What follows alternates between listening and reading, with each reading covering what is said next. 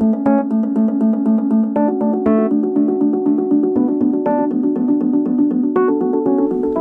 folks, this is the Society of Illustrators of Los Angeles podcast. My name is Santosh Oommen. I'm your host here for the podcast. Today we have two amazing artists. I'm excited to have Anson and Benton. How you guys doing today? Hey, how you doing? So, both you guys are storyboard artists now, and you have a long history in terms of working in the industry. Anson, where did you start, or how did it all begin in terms of your career as a storyboard artist? You didn't actually start as a storyboard artist, right? No, I started off, professionally I started off as an animator. I mean, if you go even further back than that, I started off working in magazines doing layouts and stuff like that. But going back even farther, as kids, we were always interested in storytelling. So we would both give ourselves projects like comic books. We do comic books, and then we did flip books, and that moved on to doing films and stop motion animation and building all the models to it. So we learned the process of making things, and especially things that tell stories. And I eventually went to college. Kind of like I was actually thinking more in terms of, I'll work in newspapers, working in graphic design, doing paste ups and stuff like that. And I found out that, I'm really not, I'm not anal enough for the graphic design at the time. This is before computers, and I could draw really well, but I wasn't sure if I was up to snuff professionally to compete with all the other people professionally, but. I did end up going to Chico State, working as working at the paper there, and working towards being a graphic designer. I found out I didn't like graphic design. They changed their a part of their program to include illustration. I said, okay, let's just go back to illustration and see if I could do that. And at the time, everybody thought that they were going to be doing magazine illustrations, editorial mostly, right? Or almost exclusively. And so I'd gotten through that. And I was living in Sacramento as a trying to get work in illustration that way. I wasn't doing too well. I was getting jobs here and there in advertising, working at a magazine. I was also part of a guild there that was for illustrators, and my roommate was also a member of that. And I got a call from there was a common member of the guild who said, "Hey, we're looking for people who can draw over at LucasArts," which was in Santa Fe. I was living in Sacramento at the time, and Benton had already been working at ILM, and they said, well, LucasArts, it was called Lucasfilm Games at the time. They needed people who could draw, so we got called over for interviews, and me and my roommate Larry Ahern ended up working as animators for LucasArts. So we did games for Indiana Jones and. This was the heyday of like the big adventure games. Yes, this is the big. Yeah. So I was there during pretty much the 90s, doing adventure games and whatnot. And meanwhile, my brother was across the parking lot working at ILM. How was that like, Benton, having your brother kind of working in the same organization, but just like right across the parking lot? I was kind of surprised. I was sitting doing a figure drawing class that was put on by ILM, and somebody mistaken. I had been working at ILM for about a year and a half or something, and then somebody called me Anson, which I hadn't heard in. Nobody had called me Anson in years because I'd been living away and moved to Santa Fe to work at ILM. But it was a similar situation with Anson, and in terms of we worked doing when we were kids doing comic books and making our own little Super 8 movies. But so then I went mostly collaborative, right? Both of you guys, would be just working on things together, right? Or he would when we were kids. Like I would do my kung fu comic, he would do his kung fu comic, So we, each of us had a kung fu comic. I think, remember years later we did we were making flip books. So I did a scene from King Kong that was King Kong on top of the Empire State Building, while he did King Kong fighting a snake. And we did projects in Super 8 at the time, using our interest in Star Wars and Harryhausen and Hobbity type of stuff as kind of an inspiration. So did you end up going to a different school, right? As far as yeah, I went to the Academy of Art College in San Francisco. In San Francisco, and one of the guests at a brown bag lunch we had was when we would have an illustrator come by and talk to the students during lunch was Stan Fleming, who was a storyboard artist on Indiana Jones and the Last Crusade and a lot of other stuff. And after he'd given his talk, I showed him my portfolio, and a lot of the stuff was kind of reminiscent of old comic strip styles, which he liked. He was a big fan of Stan Drake and Leonard Starr, and I was a big fan of Stan Drake and Leonard Starr. And so we had a conversation about that type of stuff, because a lot of people didn't really like that stuff at that time, and so it was good for him to see somebody who actually appreciated that type of artwork. So we talked a lot about that, and he remembered me. And then my last year at the Art Academy, I get this call, the head of the illustration department came in and said, yeah, somebody from Lucasfilms wants you to work on a project. And I was like, I don't know any of Lucasfilms, but sure. But I later found out that was Stan Fleming had been asked to work on a show, but he was busy. But he remembered me, and so he remembered that kid from the Art Academy, and so he gave them my name.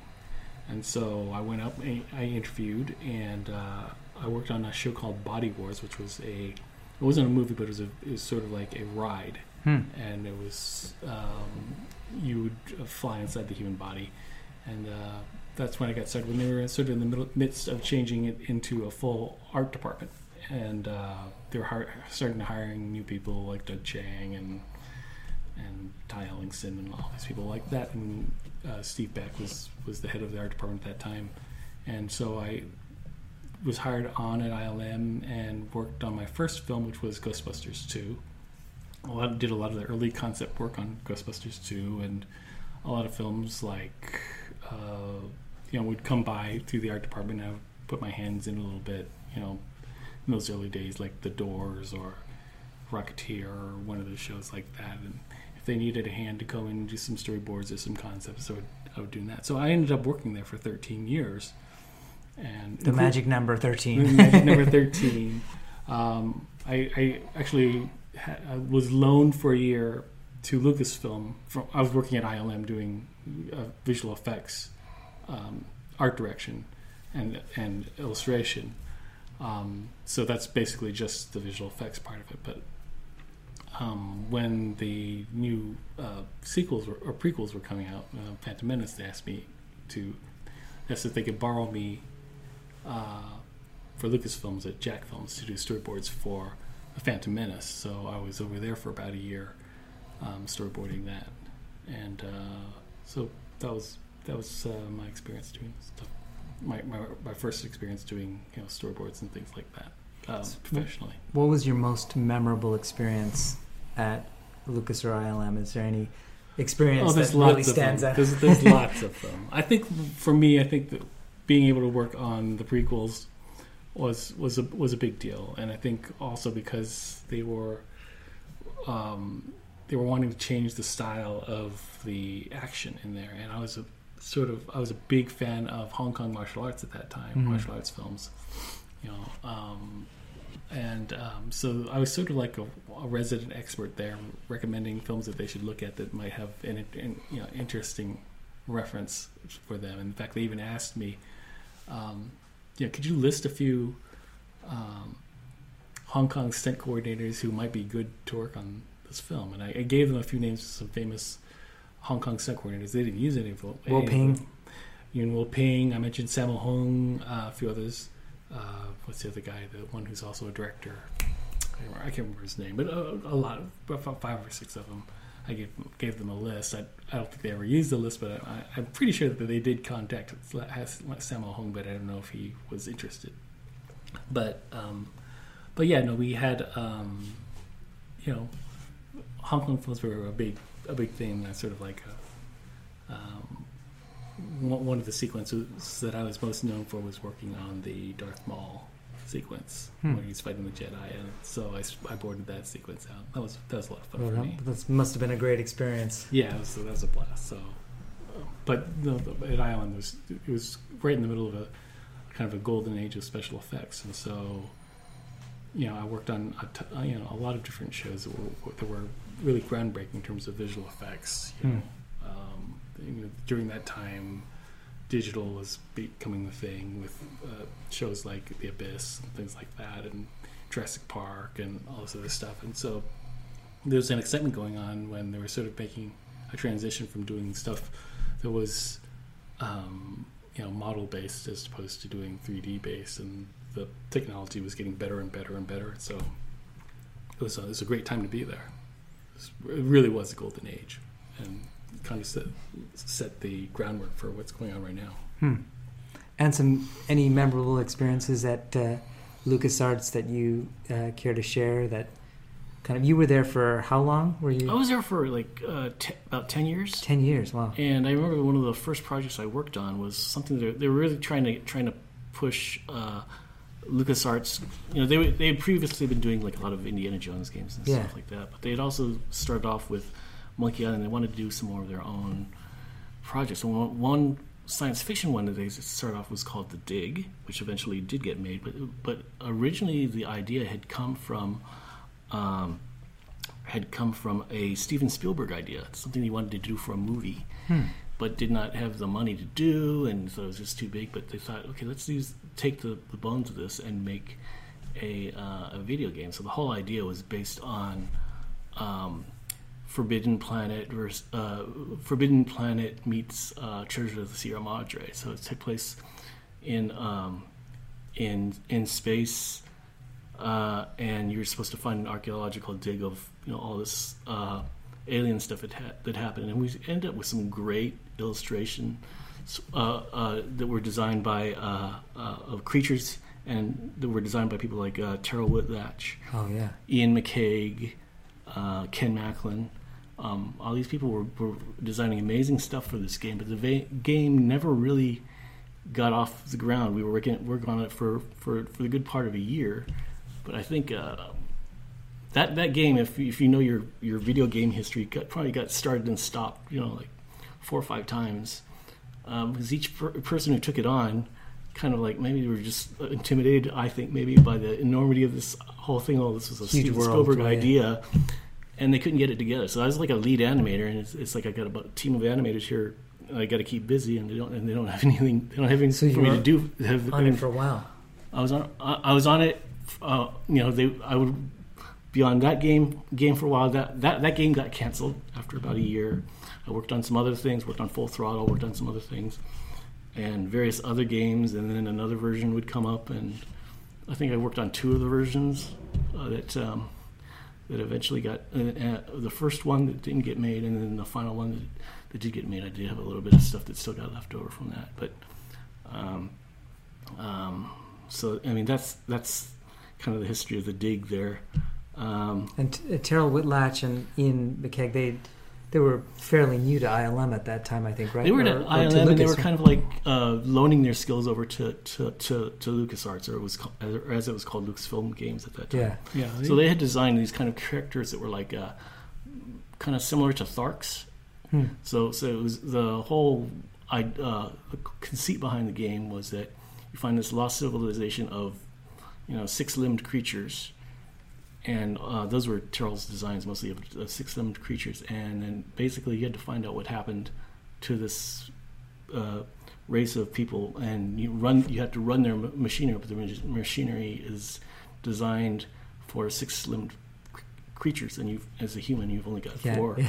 So it was a kind of I think the idea was to get a kind of cooperation game.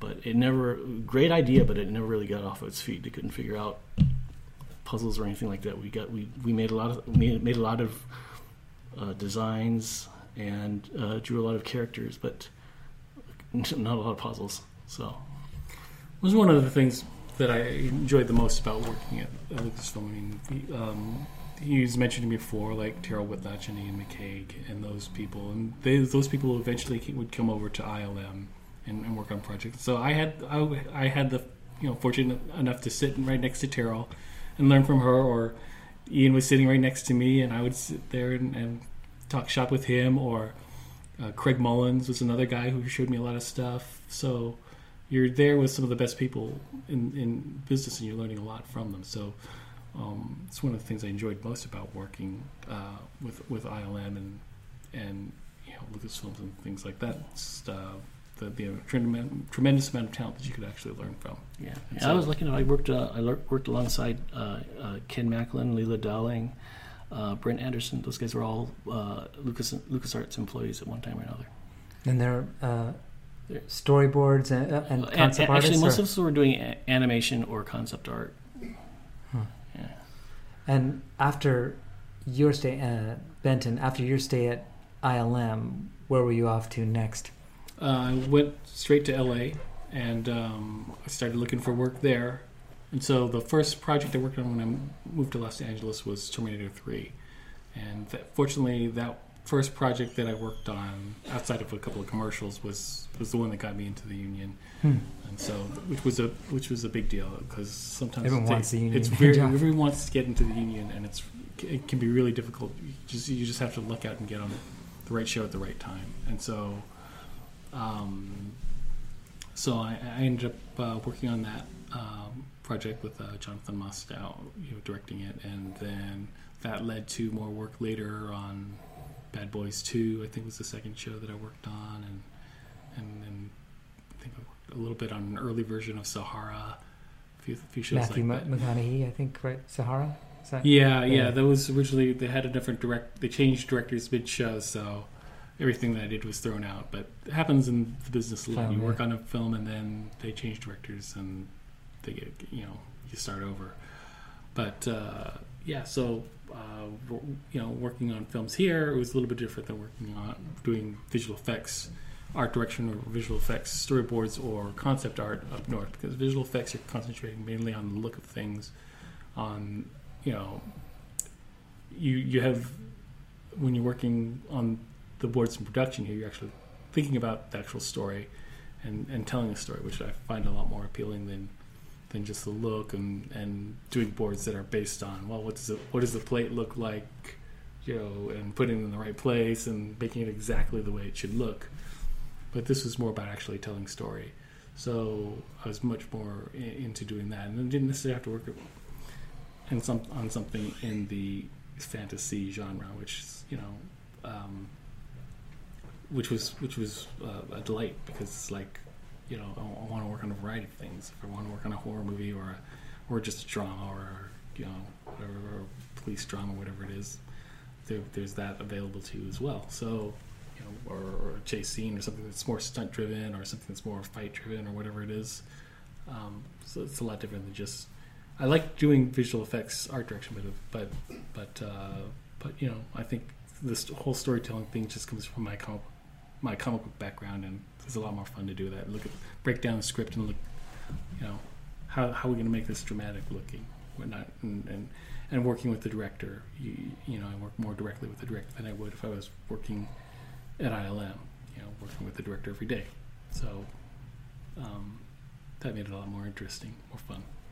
So did you consciously leave ILM? Did the department shrink? What was the whole... The department shrunk by half, so it was like, well, I guess it's time to move on to greener pastures. And, I actually had been talking about moving to LA. Some friends who had been from LA, and they came up to work on some projects out and said, Benton, you got to come down here. There's plenty of work to do, and they pay better down here. And so I said, well, okay, maybe I'll start looking at that.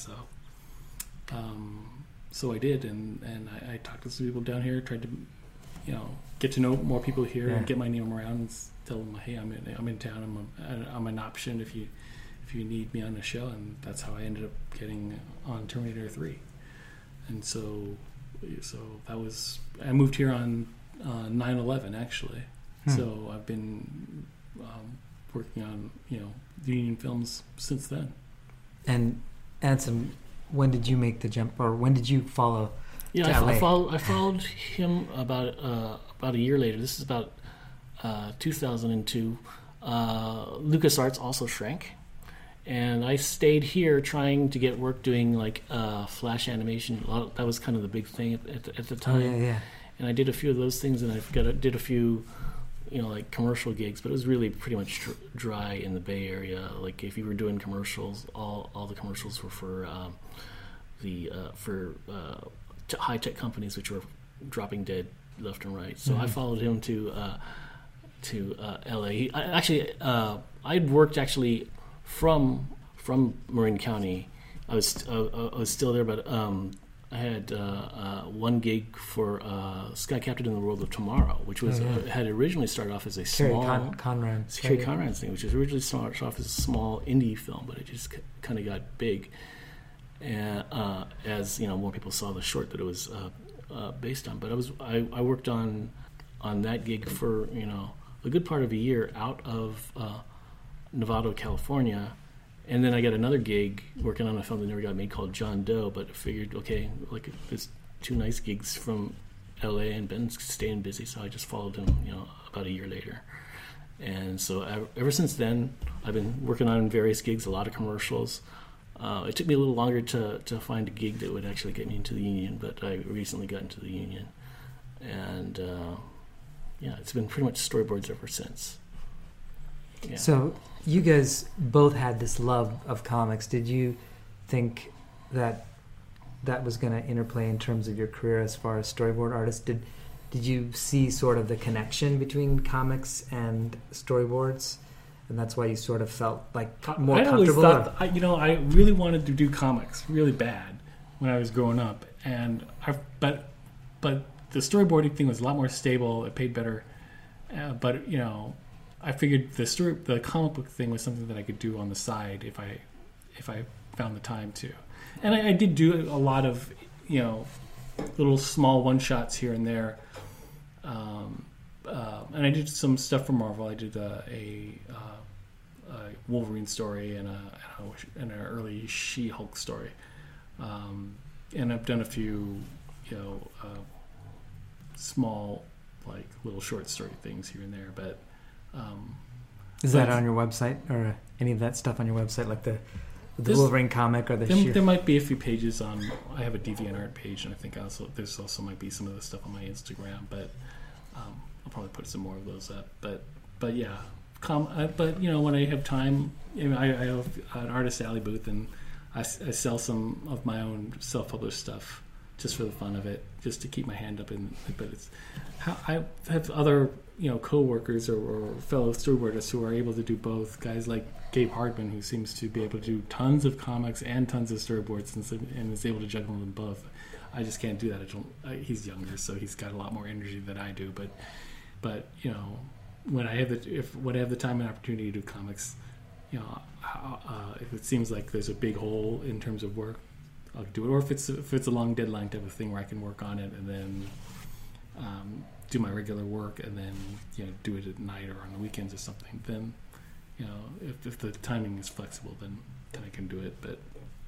But mostly I'm trying to keep my nose into the movie storyboards, because that's the real job. So yeah. Anson, so you were animating before, and you also read comics as a younger kid.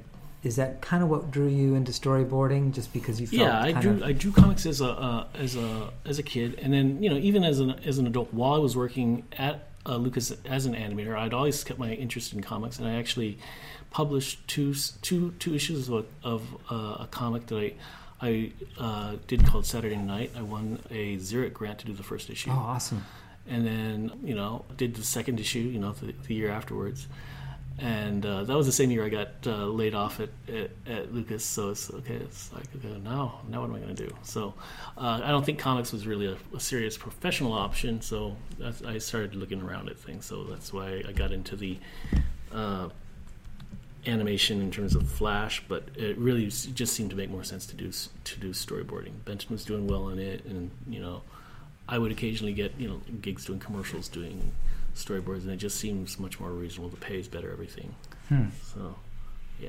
Benton, what was one of the most challenging films that you worked on, as far as in terms of boarding?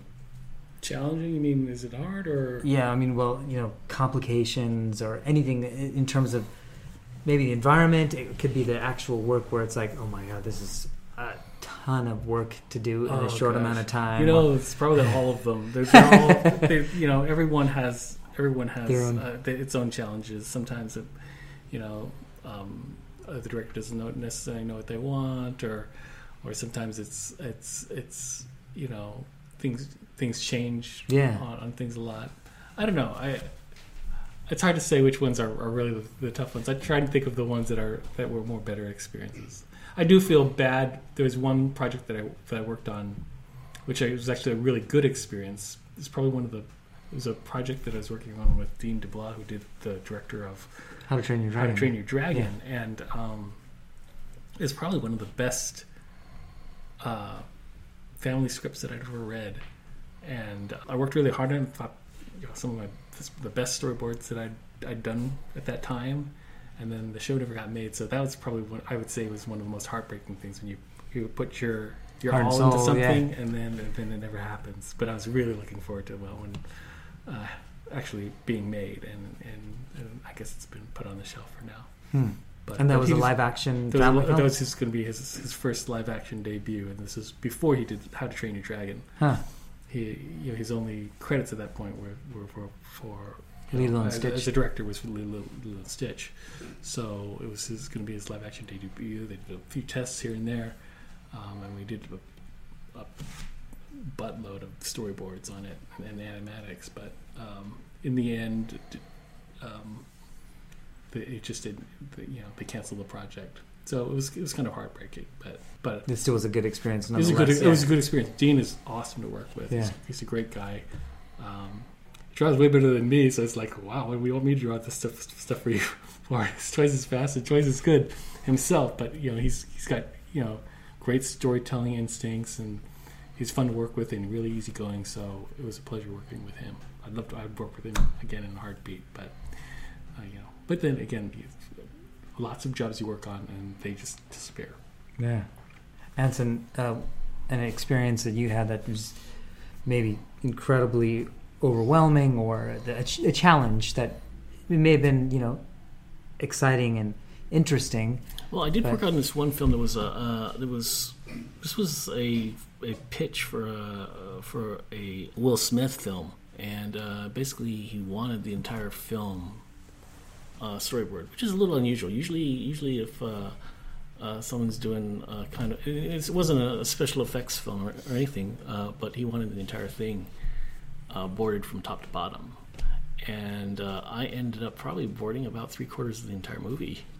How many board artists were on that? There were two. I thought, I kept on hearing that they're going to add another storyboard artist, and it never seemed to happen. But there was one other artist who kind of came in and did some stuff at the beginning of the movie for the beginning of the movie. But I probably did a good 3/4 of the entire movie by myself.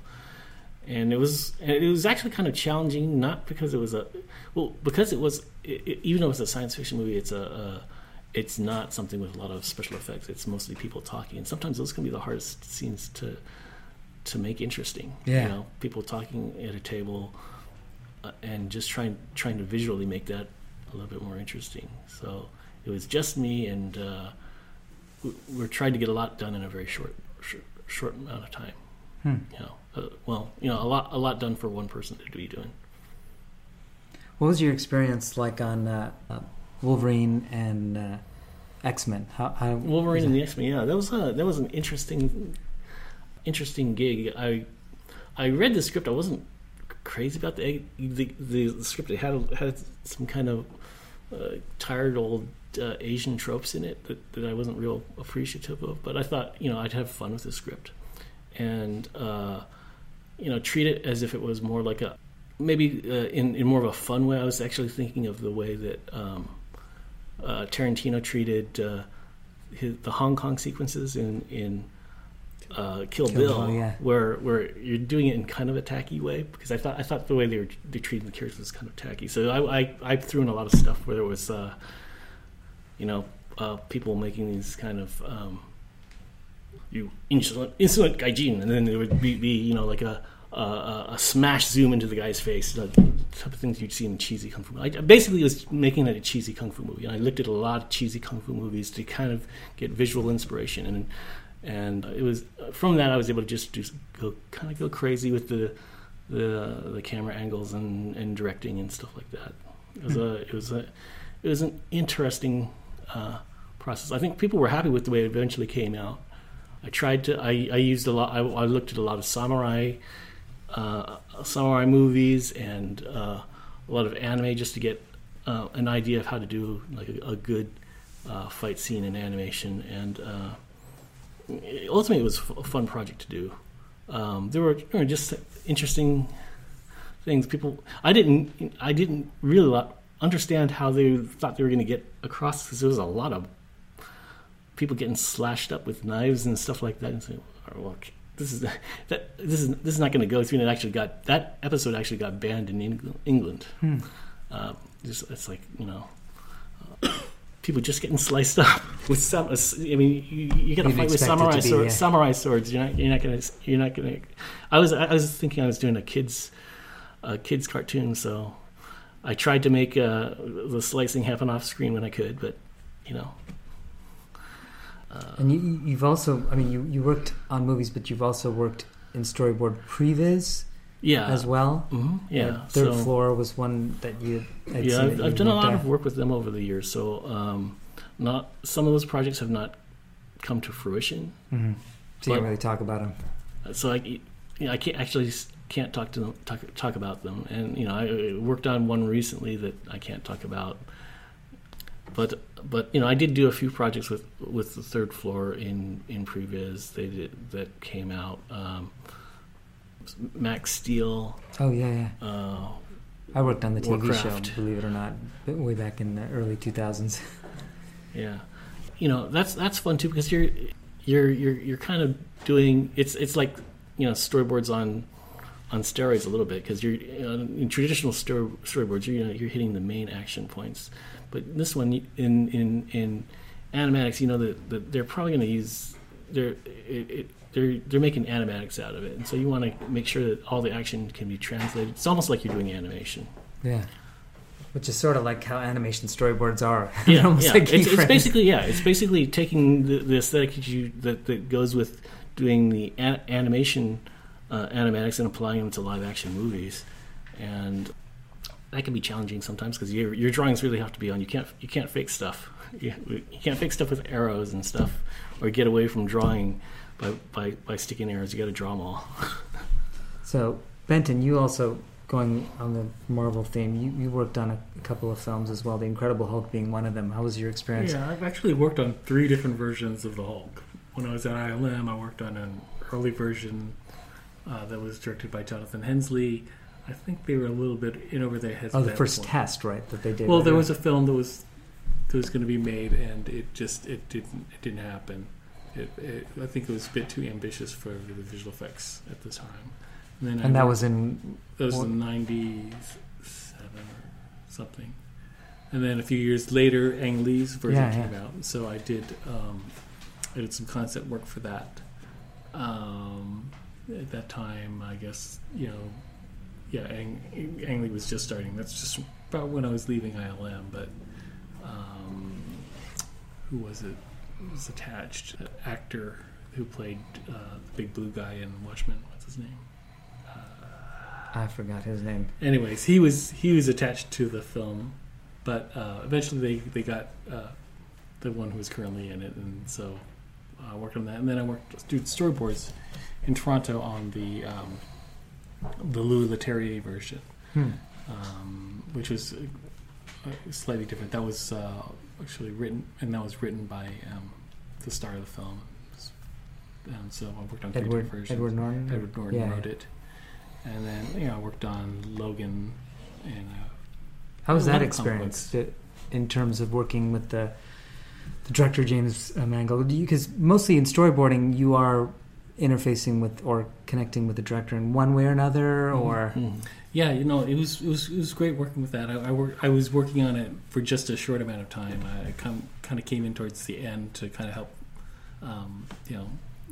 finish off some stuff that needed to get done. And I was working with Mark Vina and Gabe Hardman, and those guys had worked on it for months and months and months. And I came out on towards the end to work on a sequence with Professor X in it, and Logan, and I must have done the exact same sequence like 10 different ways. I mean, it was really interesting. Is a lot of the change groups were based on location. Oh, was it going to be upstairs? Is it going to be downstairs? Are they going to kill them on the stairs? Are you going to meet the other Logan downstairs and So I did that whole sequence several different times, but it was a fun sequence. You worked on Dawn of the Planet of the Apes. Mm-hmm. I see that as how's that experience? That was fun. When you work on a movie that you know is going to be good, it's kind of exciting. I think. It was. I had that feeling when I was working on Logan. I knew that was going to be a good movie. So did you read the script before? Yeah, you always read the script before, and you're not given a couple of pages. Sometimes you're. Well, actually, I have been in situations where they do that, which seems ridiculous for a storyboard artist not to have full access to understand script. how everything fits because together. In the early days when I started doing storyboards, they just give you a script, and I would take notes and put little notations and little doodles inside the script so I know what I'm doing. And sometimes the way that they do scripts now, everything's so secretive. But you can't be secretive to people who are working on the film. I mean, you sign a non-disclosure agreement. So, for those who don't know, a lot of projects in storyboards, they won't give you a paper copy of the script. You have to read it online. You'll often be protected. It'll be some kind of right? protected thing where you look at it for 10 minutes, and if you and it'll go dark if you don't change the page or do something, move the cursor or something like that. It'll go dark, and you have to sign in it again just to keep on reading it. And you can't write notes on an online script like you can on a piece of paper. You can't do little doodles and stuff like that. Unless you do a screen grab, right? Which you're not supposed to do legally. Yeah. So it's become real tough for storyboard artists since it's gotten very, very secretive. So both you guys and Anson, I'm looking at your credits here, and you work on films and TV. What's your experience like working on Agents of S.H.I.E.L.D. and then jumping on a big feature film? Do you find like that you like both in terms of the pacing of we need the boards like yesterday versus feature? It's like you got a little bit more time. What's your experience with definitely in whether you're talking about commercials or you're talking about TV shows. TV, they want a lot of work from you very, very fast, and I tend to like to think about my shots before I put them in, and so I do tend to gravitate more towards feature films in that way. But if you've been doing this long enough, there are ways to get past the fact that you have to do a whole bunch of boards. In the case of, I think a lot of storyboard artists I know who work on TV, they'll just work on really, really small boards of print, like 30 panels to a page, and then just kind of scribble the best drawings they can do, and then just blow them up or something like that. Because it's usually the demands of a TV deadline and the amount of work that they want is just it's just backbreaking, whatever. And your experience with TV, I mean, are you collaborating with other board artists at all, or oftentimes it's you and here's the director giving you stuff? The few times that I've worked in TV, generally they've had me work from home by myself, so I've not had a whole lot of interaction on the TV shows that I've worked on. I've worked on a few things this year, and they're kind of quick in, quick out. We work on it for a week or two, and then you're gone. Which is it's a little bit different. They have a smaller budget than movies, but I think they're fun to do. I've worked on a few interesting things. Most of what I've done for TV though has been more like prop type illustrations. I did one for Parks and Recreation. I think that was sort of famous. That was April Ludgate beheading the Black Eyed Peas, and she's in a warrior outfit, and then her boyfriend, what's his name, Chris Pratt's character, he was dressed as a barbarian, and they had that blown up into a big poster, and it was part of the show, and it was kind of cool to see that. Or also, I did a big prop of a painting of O.J. Simpson, but I changed all the faces to put Cuba Gooding Jr.'s face on it and make it look like a 80s era painting. And so things like that, or I did a few drawings where there was supposed to be it was for a CSI, and they had, I think it was a CSI, one of those shows like that, and they had all these drawings that were supposed to be kind of Dante's Inferno type of drawings. Wow.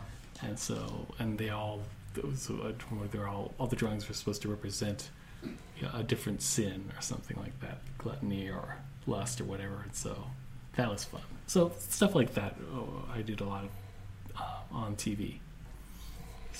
So the big question: huge hit, Wonder Woman, amazing film.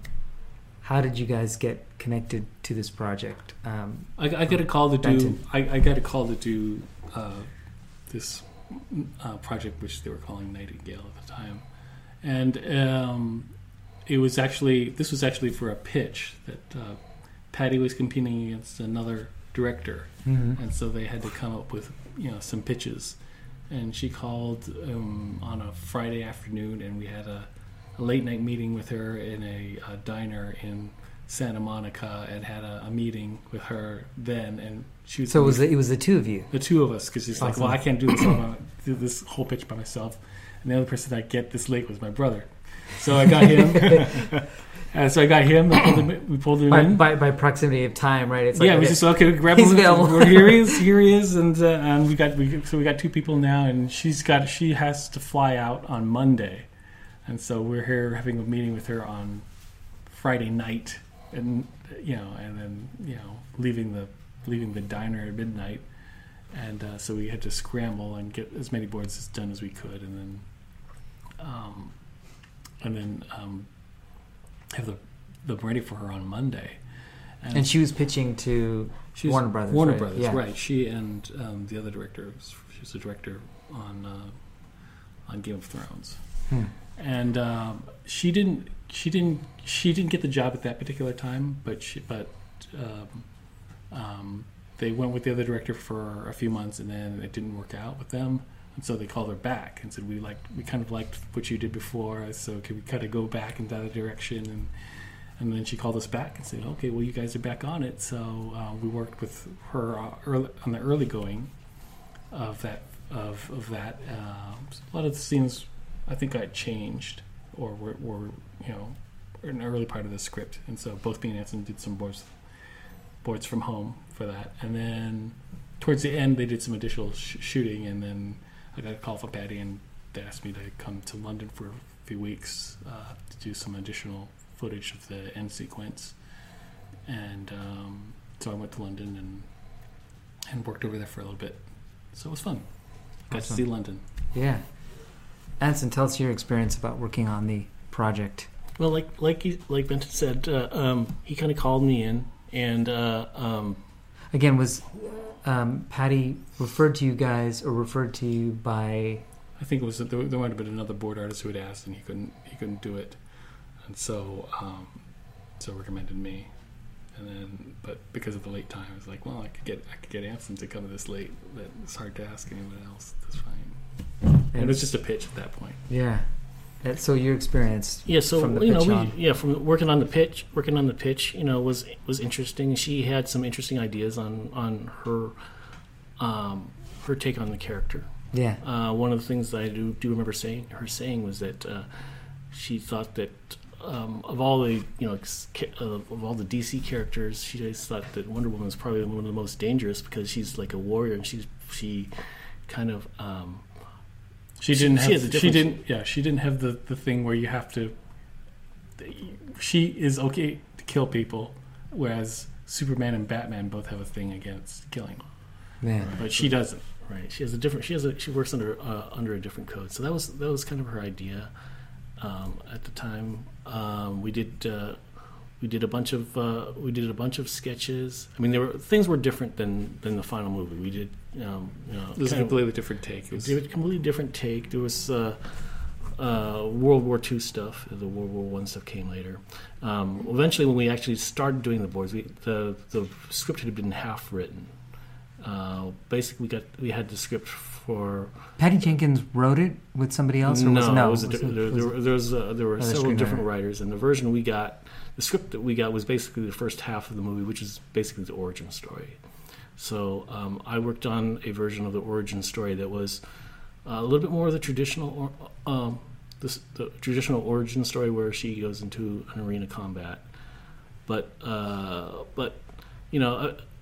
seeing the final movie, you can see that basically the same material was just kind of like reduced and put into a less formal context. It's more of a training sequence. So in all the commercials where you see she has the other Amazon screaming at her that you think the fights are going to be fair, they're not going to be fair, and that was basically a scene I drew. The only difference was it was in an arena when I drew it. And a few other things where it was essentially the same scenes, they just changed locations. So I did a bunch of scenes that were in North Africa, and they just essentially moved them to England. I think the focus shifted a little bit. I drew some scenes in a Berber camp, and I think they were talking about the separation of men and women. And I think it became somewhere along the line in the development of the script, it became more of a war movie. So they instead of showing like the separation of men and women, they showed the horrors of war. People coming in London. Again, this is just my take on what's happening. I don't know the actual Patty's actual thought process on that, but that's just my take on it. We were working from home, so it was pretty hands-off affair, at least on my part. And did you guys think, like, after the pitch had basically been done and the other woman, the Game of Thrones director had won, did you guys think it was over? Yeah, pretty much. Okay, we're not going to hear from her again. It was a nice shot, but oh well. And then when she called back, when did she call back? How many months later, or how long? I don't know, maybe 5 months. I might have tried to drop an email in once in a while to say, so what's going on? Is it happening or what? And then, but then we found out, oh yeah, well it's not happening with Patty. They'll have this other director, and then she got another email from her, and then said, come on, we'll have a meeting, and they set us up, and we did some storyboards, but. And a lot of the stuff I did, I did a lot of some of the variations on Steve Trevor's Rescue.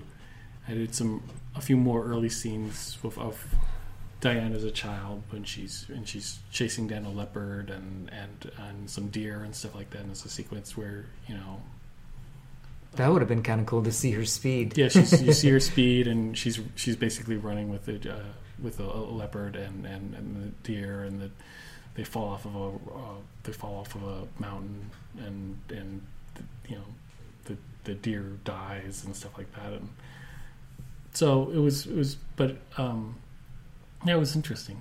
So I did that in the Steve Trevor sequence, which was played a little bit differently. There was a secondary character that was in there that they didn't put in the final film, sort of a younger person who was with her, sort of like a. So, it changed a little bit. And that's pretty typical for movies, anyways. They change drastically throughout the process. You may not even see your board work as it appears on the screen. It may be completely different, right? It might be completely different. Even in the late sequence. This is why when I went to London to do some of the additional photography. I did some scenes which were real late in the game. They were revamping the whole end sequence with Ares, and a lot of that changed. So, and then there was going to be another post. There's a post credit sequence that got cut out, things like that.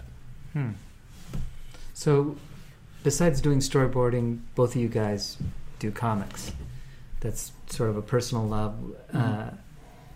Benton, what's some of the projects that you're working on now for your own personal stories? Well, personal stories. I did a comic last year called The Gulagat, which was a story that takes place during in 16th century America during the Salem witch thing. But this year I have a new book coming out. It's an art book. So this is my own little self-published thing. It's I'm just going to call it The Art of Benton Jew, the old school. So it'll be a collection of some of my artwork that I've done over the years.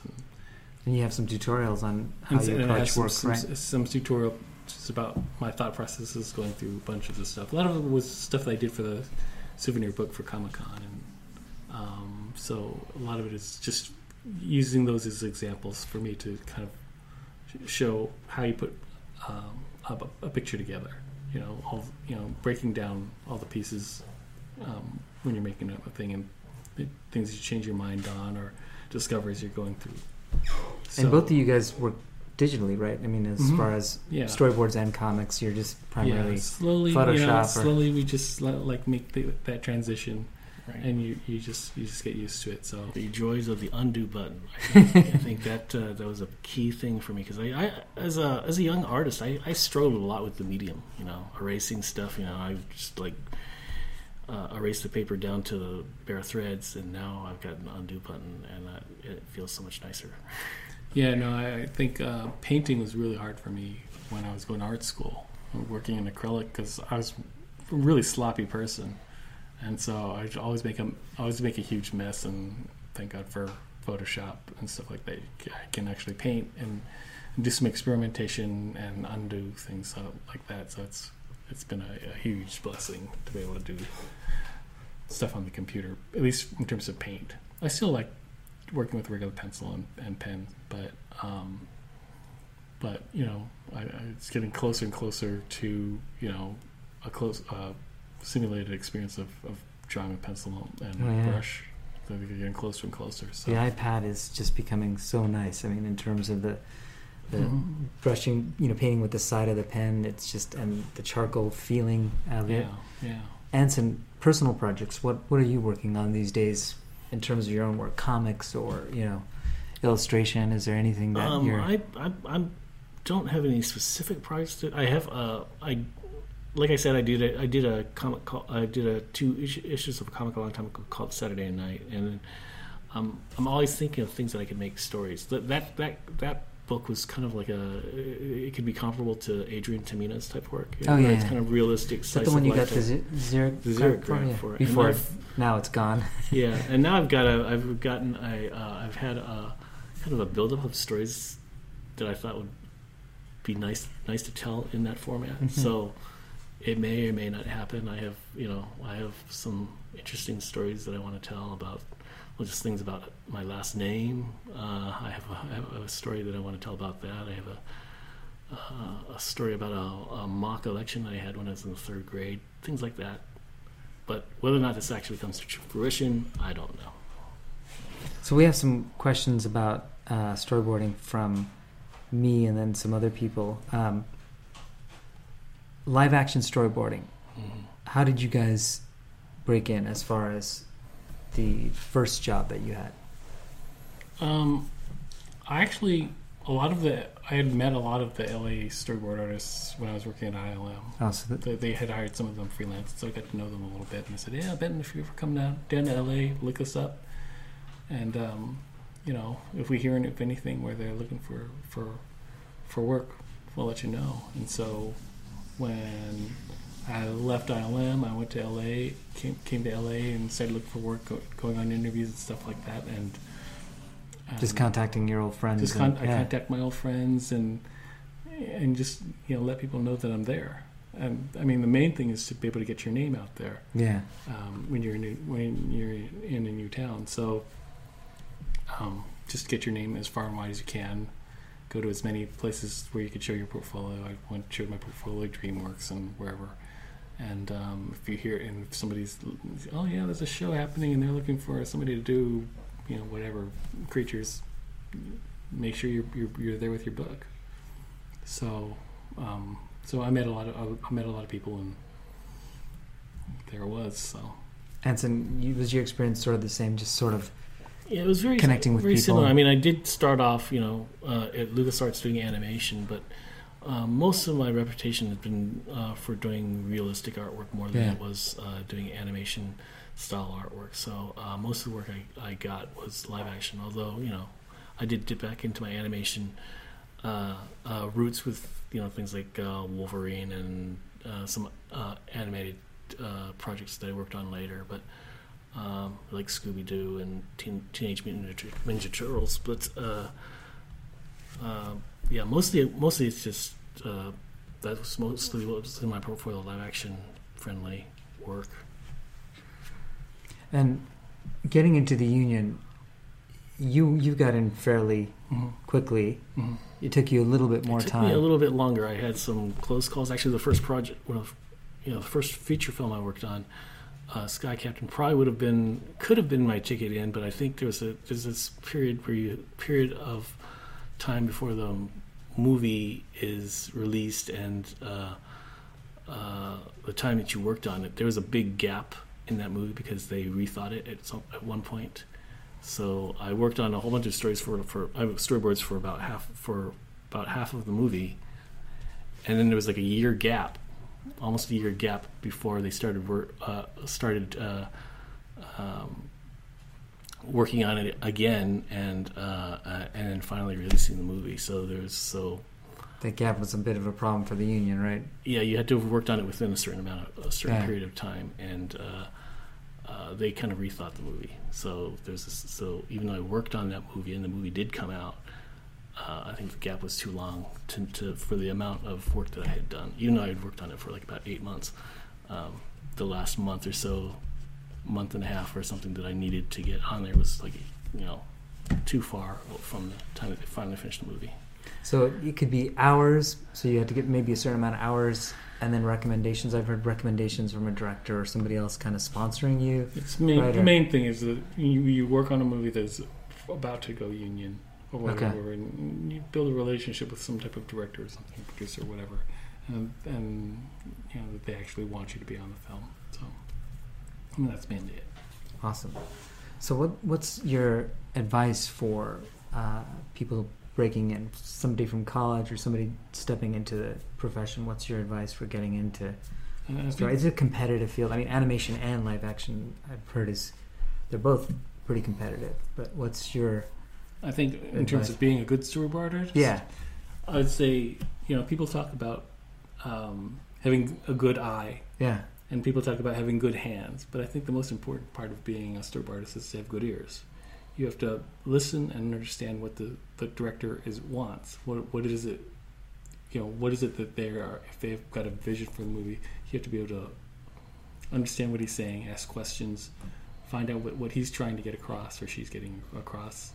And do that, and then change it accordingly to accommodate their vision. So that's the most important thing. It's not necessarily about what you want, although sometimes they will ask your opinion. Yeah. But it's really about finding out what the director's vision is and accommodating them that way. And you think that's sort of the secret to your longevity in storyboarding? I think that's why certain directors will call me back. Yeah. So and I think that's important. And it's also important to get your name out. It's important to be a professional. Don't be late. Make your deadlines. Treat people well. I think. Treat people well. Ask a lot of questions. And just show that you're willing to put yourself out there for them. So that's the main thing. Awesome. Anson, what's your I would agree with everything. I would agree with everything he says, but I also teach, and I think one of the misconceptions that a lot of art students have about storyboarding is that this is where the non-artists go. If you're not a really good good artist, you can get away with being a storyboard artist. You look at some of that stuff, oh, it's really sloppy. No, it's not really sloppy. You really have to know how to draw well and know what you can leave out. And people come into this thinking, well, this is something that's going to be easy because nobody, it's not to be printed and things like that. But really, you really have to be able to know how to draw well, to know what not to draw, and still be able to get your ideas across. It's about communicating your ideas. It's not about how pretty your drawings are. And you have to know what to leave in, to leave out, so that you can work rapidly and accurately. So and you need to be able to, it takes a lot of real knowledge in terms of drawing to more so, I think, than doing a painting in a certain sense, because you're having to draw something from multiple angles, and you have to know, well, what does that particular building look like from this angle with this kind of a lens, and you have to do that automatically and do it very quickly. You don't have time to futz with it, so you have to be able to literally pre-visualize in your head what that looks like. If the camera's like it's 3 feet off the ground and real long lens and the lighting is like so and so, you got to know what that looks like. So it's important to be able to draw pretty much anything. You have to be able to draw a car or a building or an animal or whatever it is, whatever they ask you for. They don't have time for you to draw something pretty, but you have to be able to draw anything from any angle. So you have to be able to draw. You can't fake it. Just because you see storyboards and they look kind of loose and sloppy doesn't mean that they can't draw. It just means that they're doing a lot of them. A lot of panels. They're doing a lot of panels, and they're doing them very quickly. Thank you so much, guys. Where can I see your work, Benton?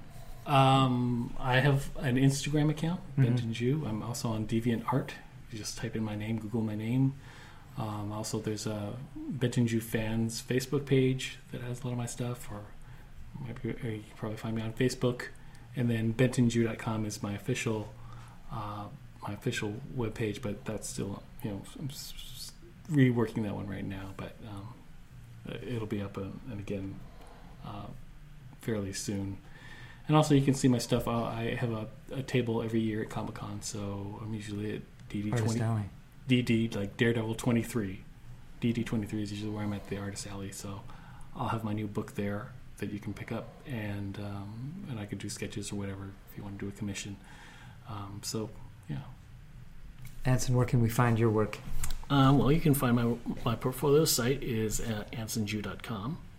I occasionally post to my blog, which is agoynameddjew.blogspot.com, or you can go to my Anson Jew Illustration Facebook page. Awesome. It was a real pleasure interviewing both you guys. Thank you for your time. Thank you. This is the Society of Illustrators of Los Angeles. This is Santosh Oommen signing off. Hey folks, thank you for listening to our podcast on the Society of Illustrators of Los Angeles. We are on iTunes, and if you want to hear more episodes, you can hear us on iTunes, but we're also on SoundCloud. We are on Facebook and also YouTube and a couple of other places. If you want to find out more about the organization, Society of Illustrators of Los Angeles, you can check us out at si-la.org. We are about connection, creation, and community. We are one of the largest artist community and nonprofit organizations. We are well known for Illustration West, which is a competition that's been going on for 50 or 60 years, where we have events, networking, and drink and draws, which ours are called Craft and Draft, by the way. And we also have an Instagram to check us out, and where we spotlight our new members. So come check us out at si-la.org and check out our Facebook fan page, Instagram, and our number of other social media